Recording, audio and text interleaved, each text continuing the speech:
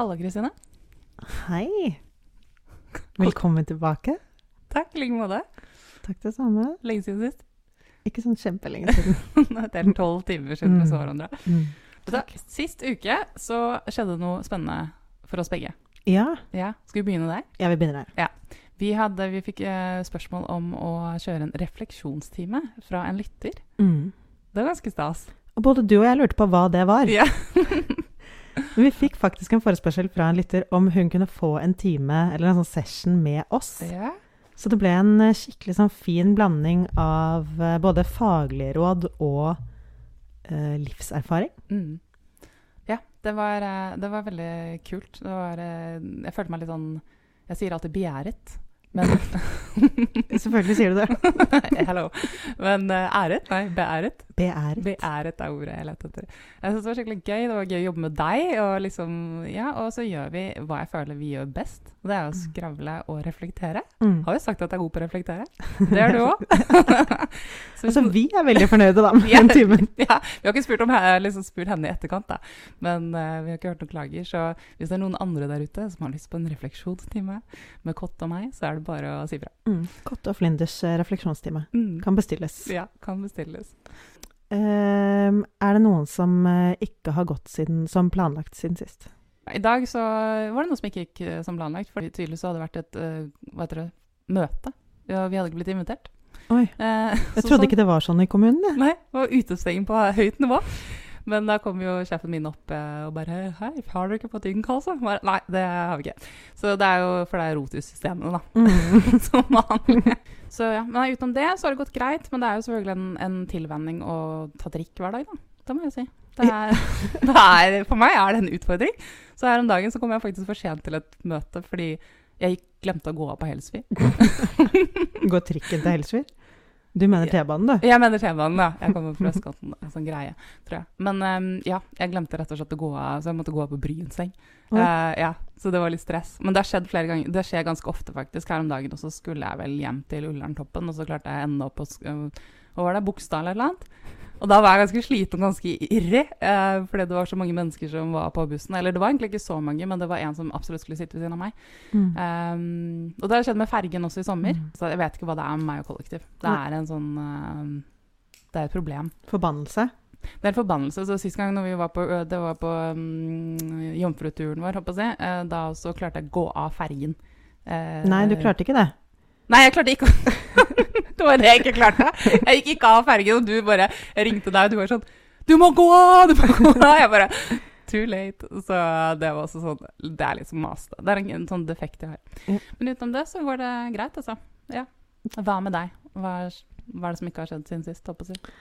Som ikke har gått som planlagt? Ja, jeg hadde jo i mitt hode selvfølgelig planlagt å gå på en ny date med dette mennesket som jeg var så fornøyd med sist. Og så må jeg si, det hører med til historien at jeg skal i ikke bare ett viktig bryllup neste sommer i august, jeg skal i 3. Ja, jeg må ha med meg noen. A plus one. Ja. Så den jakten, den har startet. Og det er en tøff deadline. Det er viktig bryllup. Det er ikke sånn at jeg bare kan komme drassende med noe sånn rask i siste liten. Nei. Du må ha det er mye som står på spill. Ja, det er mye, og for da må du begynne å date, og så må du liksom kjenne den personen godt nok til at det er naturlig å ta med den personen. Introdusere dem inn i mine innerste sirkler, liksom. Ja, ikke sant? Ja, nei. Ja. Jeg tror at dette her går bra. Altså, jeg hadde i hvert fall planlagt en date til, eller det vil si, jeg hadde planlagt å vente på å bli invitert på en date til. Ja. Så da det ikke gikk, så innenfor en ukes ramme, altså. Det var reis, ja. Så inviterte jeg meg selv på en date. Den ble ikke noe av. Hvordan gjorde du det? Nei, jeg ringte. For jeg tenkte sånn, nå har dette snappekjøret bare gått alt for langt, liksom. Skal vi møtes eller ikke? Ja. Jeg tok mot meg, ringte, og prøvde å spørre på en litt sånn søt og skjermisk måte, sånn, ja, hadde du tenkt å invitere meg på en date til, eller? Jeg synes det er både veldig søtt og veldig kult, da. Rett på sak. Det er mulig at det kom ut litt skarpere enn jeg hadde tenkt, for jeg var litt nervøs. Skulle du invitere meg, eller? Ja. Jeg har ventet jævlig lenge, faktisk. Det var det jeg tenkte, da. Ja. Men jeg håper jeg var søt. Ja, det var du helt sikkert. Jeg er ikke så sikker på det, da, for det ble jo ikke noe. Så resultatet av det var at jeg ble veldig full den kvelden, og med noen helt andre da, som gjorde at jeg dro hjem, lastet ned Tinder, masse matcher, våknet opp neste morgen, hadde endret bioen min til Just a small town girl.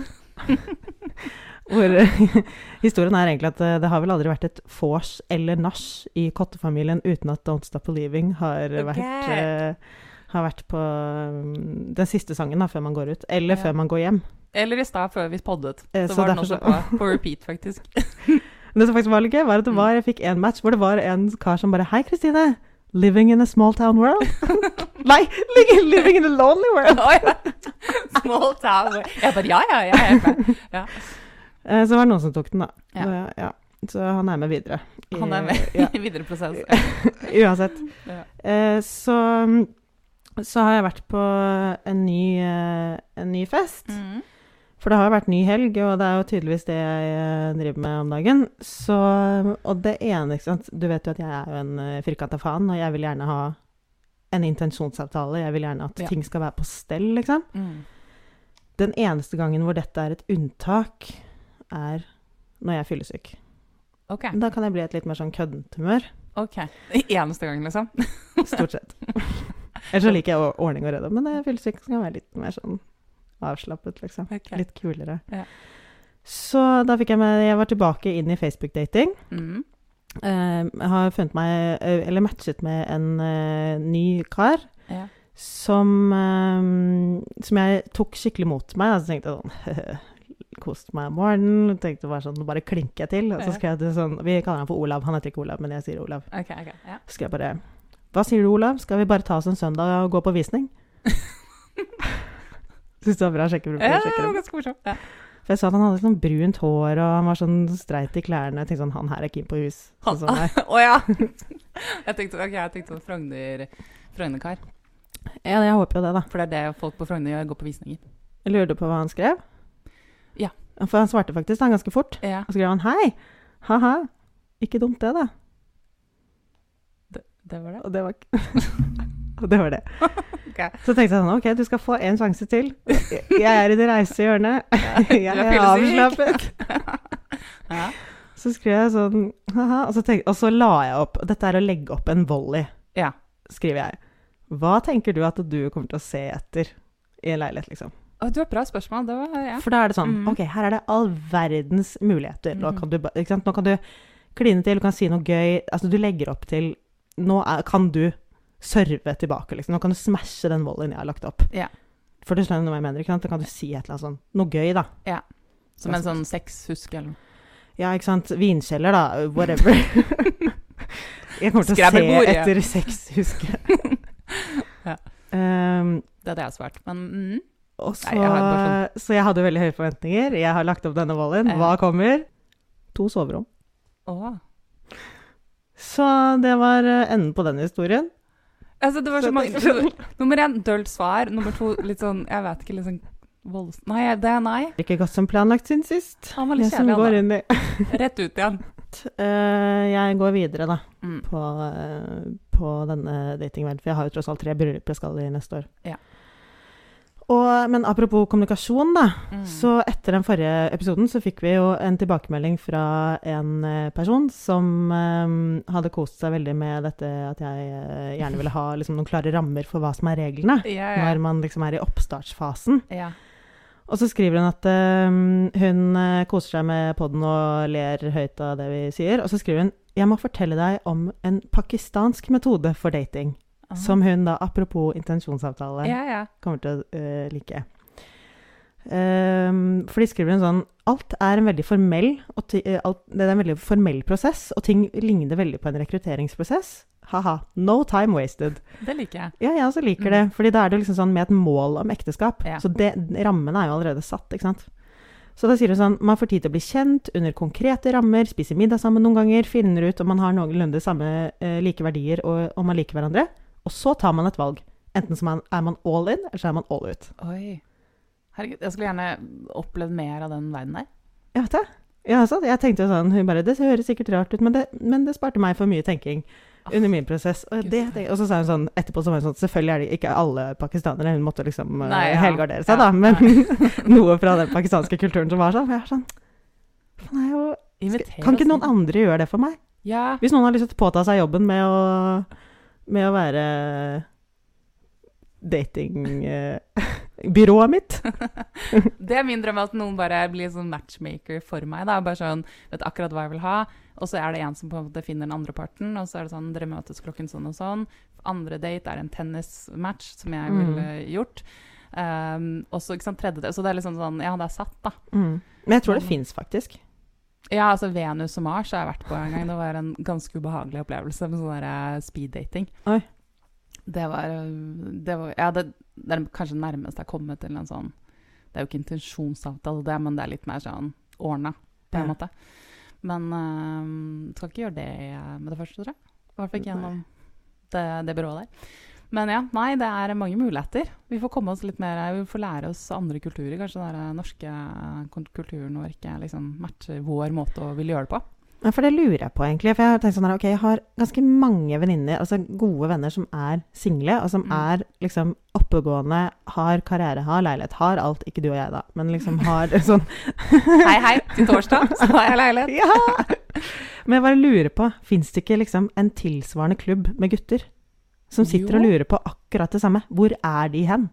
Skal vi lage en sånn der klubb? Men hadde vi visst hvor de var, så hadde vi gjort det. Ja, men sier du nå? Nå må vi liksom manifestere det. Ja, jeg tror faktisk at de er på jobb. Ja, ok. Hvis noen jobber med noen som er en sånn en, send de hit. Send de hit, ja.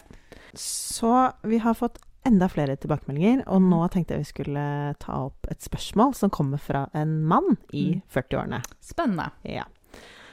Og han stiller spørsmål på en veldig sånn interessant måte, fordi essensen i det er, kan man stå imot 30-årsrushet, altså hvor alle gifter seg for barn og sånn, for å gå for true love, altså ekte kjærlighet? Ja.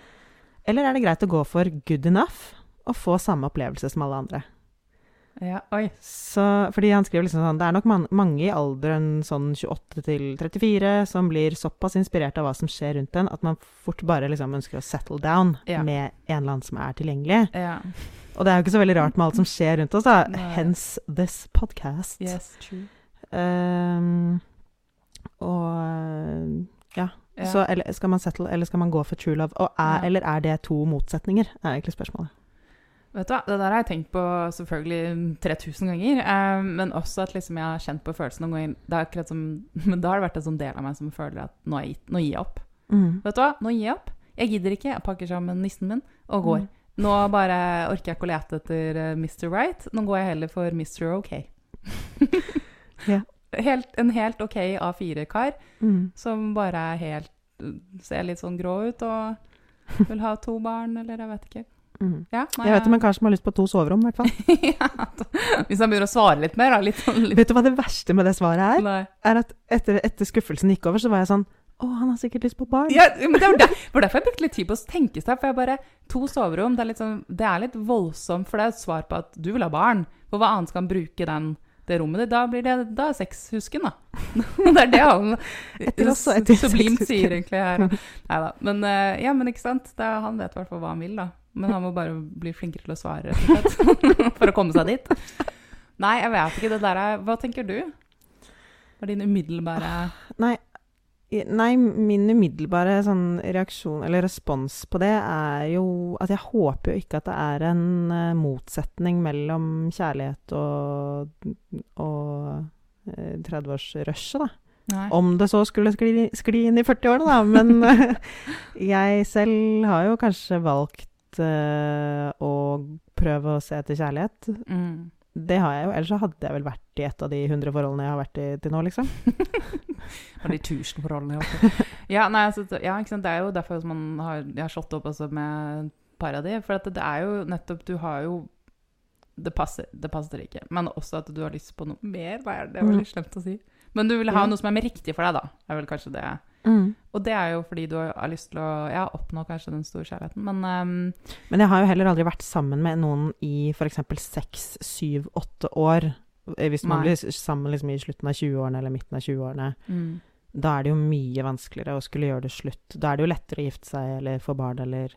Men jeg tror det en del som kanskje også sitter i forhold hvor de da velger å holde på partner, og selvfølgelig liksom, at de holder på forholdet for etter at de har fått barn, da. Som jeg også synes på en måte en god ting. At man holder sammen, eller jobber ekstra mye, da. Ja. For å holde forholdet sammen når man har barn. For det jo utfordrende uansett. Men ideelt sett så det kanskje ønsker jeg i hvert fall å komme i et forhold hvor man håndterer den småbarnsfasen også. At ikke det svaret på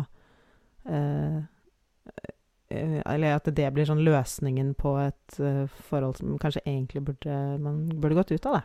Ja, så tror jeg liksom, hadde man klart jeg tror liksom det der å være forelsket og ha den kjærligheten der da, tror du på en måte ikke jeg tror liksom, hvis du først skal da ha barn og du ikke har det, hva har du å gå på da? Hvis ikke du har noe mer enn bare en buddy da. Det blir som en kompis liksom. Eller eller ikke det engang. Nei, for jeg skjønner jo oppriktig ikke denne, altså jeg klarer fysisk ikke å være rundt eller kysse noen hvis ikke jeg oppriktig liksom, ok, det her ikke helt sant da, men sånn i et forhold, så hadde jeg ikke klart det. Da må jeg liksom være tiltrukket og være forelsket, ellers så går det ikke liksom. Og da kan jeg ikke tenke meg liksom alle disse problemstillingene du i da, altså med, barn, og så det verdt det. Jeg vil ikke dra på tivoli eller dyrehagen. Nei, men det jo litt sånn, forhold går jo opp og ned. Jo, men hvis det aldri har vært gått opp da. Ja, hvis det aldri har gått opp, nei. Hvis ikke du forelsket, da du settle, ikke sant? Du begynner forhold med å tenke at Tom her han da helt grei.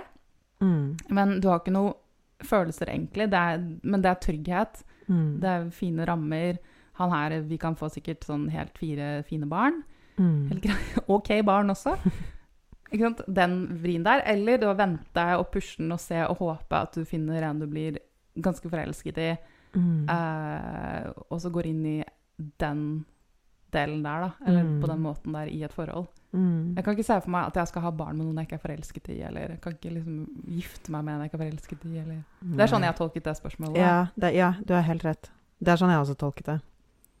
Og det egentlig litt vanskelig. Jeg har nok vært mer tilbøyelig nå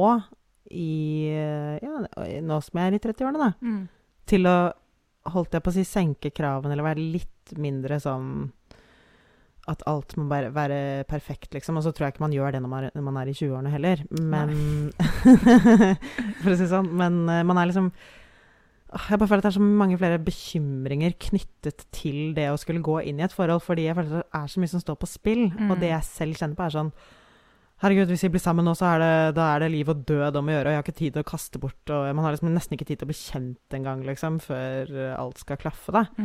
Og men samtidig så jeg vil jo gjerne klare å nei, jeg tror ikke det jo nesten umulig å gå inn i et forhold, som du sier, med noen man ikke forelsket i. Eller det det? Hvis Nei, for noen så tror jeg ikke det det. Jeg tror for noen så synes altså jeg vet om en person som liksom har sagt ikke til meg da, men til en annen person gjennom, du vet, via at liksom, jeg ikke, eller jeg har 2 personer som har sagt at jeg blir ikke forelsket. Jeg ikke en person som blir forelsket, så dette her liksom det nærmeste jeg kommer til altså, det sånn forholdet mitt kommer til å være. Jeg vet at jeg ikke ble forelsket i den personen. Og jeg synes jo det, når jeg hørte det, så tenkte jeg fy fader, så trist, liksom. Dessverre for meg så blir jeg sånn fysisk kvalm, hvis ikke jeg kan ikke liksom kline med en person jeg ikke liksom... Så det jo litt irriterende, for jeg synes det trist hvordan de har den holdningen. Samtidig så tenker jeg sånn, hvis du på en måte ok med det, så digg da, det jo lettere å finne noen. Mens jeg går rundt og leter etter den kjemien som jeg ikke finner. Men jeg synes jo personlig så synes jeg det høres litt trist ut. Ja. Og samtidig så den der søken på kjærlighet helt forferdelig. Ja, det går jo ikke sånn veldig bra. Vel å merke, jævlig mange digge mennesker, eller menn da, på Helsfyr. Det bare, jeg vet ikke hvor de kommer fra, sånn der Norges navle eller noe. Det det jeg sier, de på jobb. Ja, stemmer. Jeg så noen i kantinen også, faktisk. De single? Det vet jeg ikke. Jeg ser jo selvfølgelig bort, jeg blir så genert. Men nå jeg joinet gymmen der nede, da, så jeg får håpe at kanskje liksom noe skjer der, kanskje, jeg vet ikke. Men jeg vet ikke. Nei, det der liksom vanskelig, og jeg skal ikke liksom dømme noen andre for det, men jeg bare jeg føler ikke at jeg har et valg. Jeg må vente til jeg blir forelsket. Og jeg trenger ikke bli stormforelsket, det har jeg vært før. Det er helt forferdelig, du er jo midlertidig koko, liksom. Det trenger jeg ikke. Jeg vil ha en sånn middels forelskelse. Nei. Jo. Sånn at man må jo være litt midlertidig koko, da. Det er jo lov å være litt dust, liksom. Ja, men jeg tror ikke du har ikke sett meg forelsket. Jeg blir wow. Så jeg vil ha det sånn midt på treet, for da har jeg kontroll, men det er fortsatt sånn masse sommerfugler, men du er deg selv. Ja. Den er for det er veldig rett å miste seg selv i den prosessen der. Ja, veldig. Ja. Man blir vippet litt av pinnen, da. Ja. Så. Jeg fikk også et annet innspill som var fra en lytter som var sånn, hva skal man gjøre for å holde liksom, følelsene i sjakk hvis du vet at du skal møte en du er litt interessert i, og så blir man dritnervøs, og så er det sånn, jeg har ikke planlagt hva jeg skal ha på meg, du har utspilt deg scenario i hodet 100 ganger. Hvordan kan man liksom keep it cool? Tequila. Tequila. Det er svar på det meste. Ja. Ikke unngå kaffe. Ja. Før du skal på date. Ja. Jeg liker ikke øl. Men det er ikke sikkert du skal på date engang. Det er bare du vet at du skal se det mennesket, liksom. Og jeg er på jobb eller noe? Ja, eller nei, du skal møte. Nei, vi sier date da, i en sånn setting hvor du skal møtes. Ja. Hvis jeg har vært sånn noen ganger, hvis jeg har vært sånn super nervøs, det skjedde faktisk ikke så lenge siden, da drakk jeg litt for mye, faktisk. Før han kom, da. Det kan jeg se for meg. Jeg hadde litt mistolket min egen toleranse. Så jeg hadde ikke kompetanse, toleranse.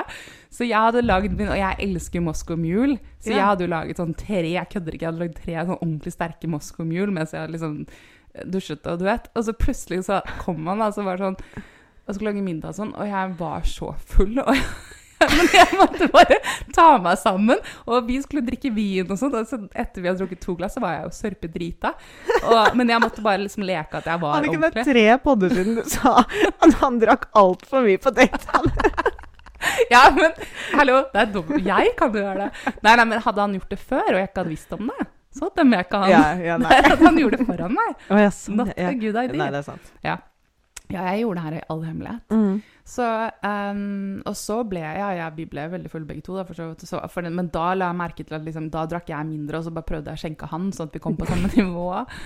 Men, for da var jeg såpass nervøs, og da tenkte jeg at dette her, jeg blir ikke det beste av meg selv, da. Så det her er veldig dårlig råd, for ellers å bli full, liksom. Men det kan være en hjelp, en liten sånn, hva kaller man det, sånn Dutch courage, eller hva det sier? Jeg har aldri hørt det. Hæ? The Dutch courage? The Dutch courage. Mot? Tysk mot? Jeg sa hva. Dutch, er ikke det Nederland? Jo. Ja. Nei, men det er noe som heter, jeg tror det er noe som heter The Dutch. Det er helt sikkert det. Jeg tror ikke jeg finner på det. Men har du noe som ikke innebærer alkohol? Nei. Jo da. Nei, altså kanskje ta en joggetur først. Få ut litt stresshormoner. Nei, puste med magen. Jo, kanskje liksom si litt sånn til deg selv at dette her ro deg selv ned, da. Sånn, dette her går bra, du må være deg selv. Hvis han ikke liker deg, så da er det ikke match. Sånn. Dette her har jeg lurt på i forbindelse med det, fordi man blir jo veldig nervøs når man møter en man liker, eller potensielt liksom er litt interessert i.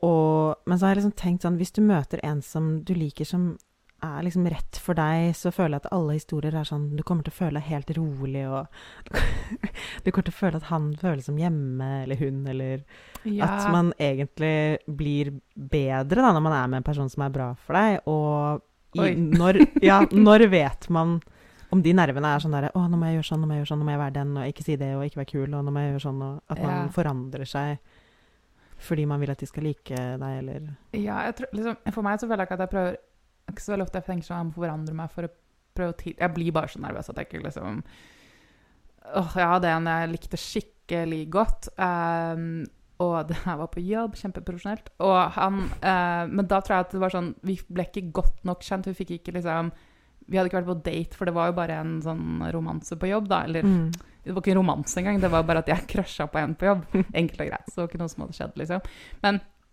da liksom fikk vi jo ikke den nærheten vi kysset, ikke sant? Jeg tror når du kommer til det nivået hvor du har hatt den intime greia, og du liksom har blitt mer kjent, da hvis du fortsetter der, så tror jeg kanskje da hadde i hvert fall syntes selv det var litt slitsomt. Men jeg har faktisk opplevd det en gang da husker jeg hadde holdt på med en kar, og så husker jeg han kom og besøkte meg i Oslo, og så når han dro, da hadde jeg tror vi hadde liksom bare vært sammen for han bodde et annet sted, så han måtte overnatte hele helgen, liksom. Og så når han dro da, så husket jeg at jeg bare, nå føltes det ut, akkurat som du sa, det var som om han var hjemme for meg, og når han dro så følte jeg at det var ikke, hvordan skal man forklare det her? Jeg følte at han var hjemme for meg. Det var den eneste gangen jeg tror i livet mitt jeg følte det. Og jeg var ikke koko-forelsket i han, men jeg var sånn, akkurat som jeg ønsker, en middels forelsket, sånn betatt. Ja, men du ble rolig av han? Jeg var helt rolig med han, men han så ga meg den tryggheten da, som jeg craver, liksom. Men så har du den kjemien og alt det andre som gjør at du får de sommerfuglene, liksom. Men det han var sånn, jeg følte sånn, når jeg er rundt han, så følte jeg meg hjemme. Det var en helt sånn, det har jeg som sagt aldri opplevd før. Hva skjedde med han da? Lang historie. Det svinnet hen. Ja, men det var ikke min... Det var ikke min avgjørelse, da, følte jeg selv, kanskje. Okay. Men sånn skjer jo. Men nei, det der er ikke så lett. Jeg tror det der er ikke noe oppskrift som er rett for alle, tror jeg. Jeg tror man er forskjellig på det. Tror du ikke det? Jo, det tror jeg. Jeg tror at et lite snev alkohol sikkert vil hjelpe i mange situasjoner. Og så tenker jeg kanskje jeg bare tenkte på min egen jeg er ikke så god på det liksom, for jeg liker å vise at jeg er fattet på en måte, at jeg ikke blir så satt ut av det. Så det er typisk sånn her at jeg kler meg sånn dritfint, eller blir sånn dritpen, og så kommer jeg det, så blir jeg sånn altså, så det liksom føler meg så powerful når jeg går. Ja, den har jeg skjønt på mange ganger. Og så kommer man dit, og så blir man bare helt idiot. Men jeg tror også at man selv, jeg tror ikke de ser det så godt som du, for du kjenner deg selv så godt, du vet hva som foregår på innsiden, men de ser jo ikke det, de ser bare en flott dame med kjempefin kjole, ikke sant? Og de liker deg, og er sikkert litt nervøs for å møte deg, ikke sant? Så det er jo crazy masse følelser fra begge hold, og så glemmer man litt det, for man er litt sånn oppe i sitt eget rumpehull, som jeg pleier å si, så man tenker liksom veldig hvordan man selv er. Og det er også faktisk kanskje et tips da, liksom bare husk det, at det er sånn, det er 2 stykker, og vanligvis er den andre parten også ganske ofte litt nervøs og sånn, spesielt hvis de liker deg litt, og da, det også kan være en del av å roe seg ned og tenke litt sånn, ja, så, fordi man blir jo ofte litt sånn self-aware, det er så amerikansk.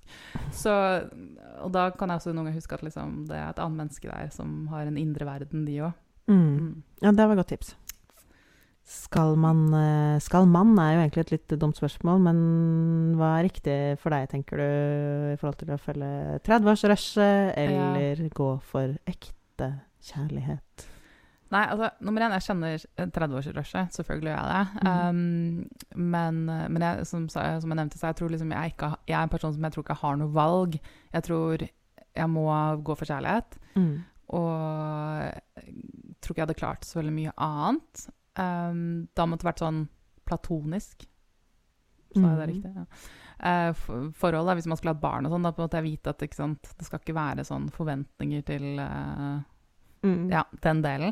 Eller så tror jeg faktisk det her er litt skummelt å si høyt da, men for meg så tenker jeg sånn, da tror jeg vil ha et barn alene.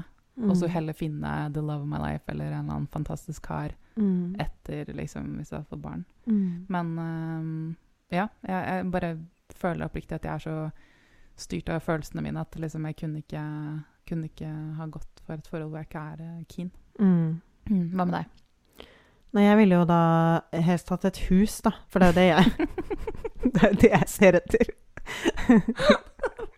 Så da hadde det blitt hus alene. Ja, sånn, ja. Neida.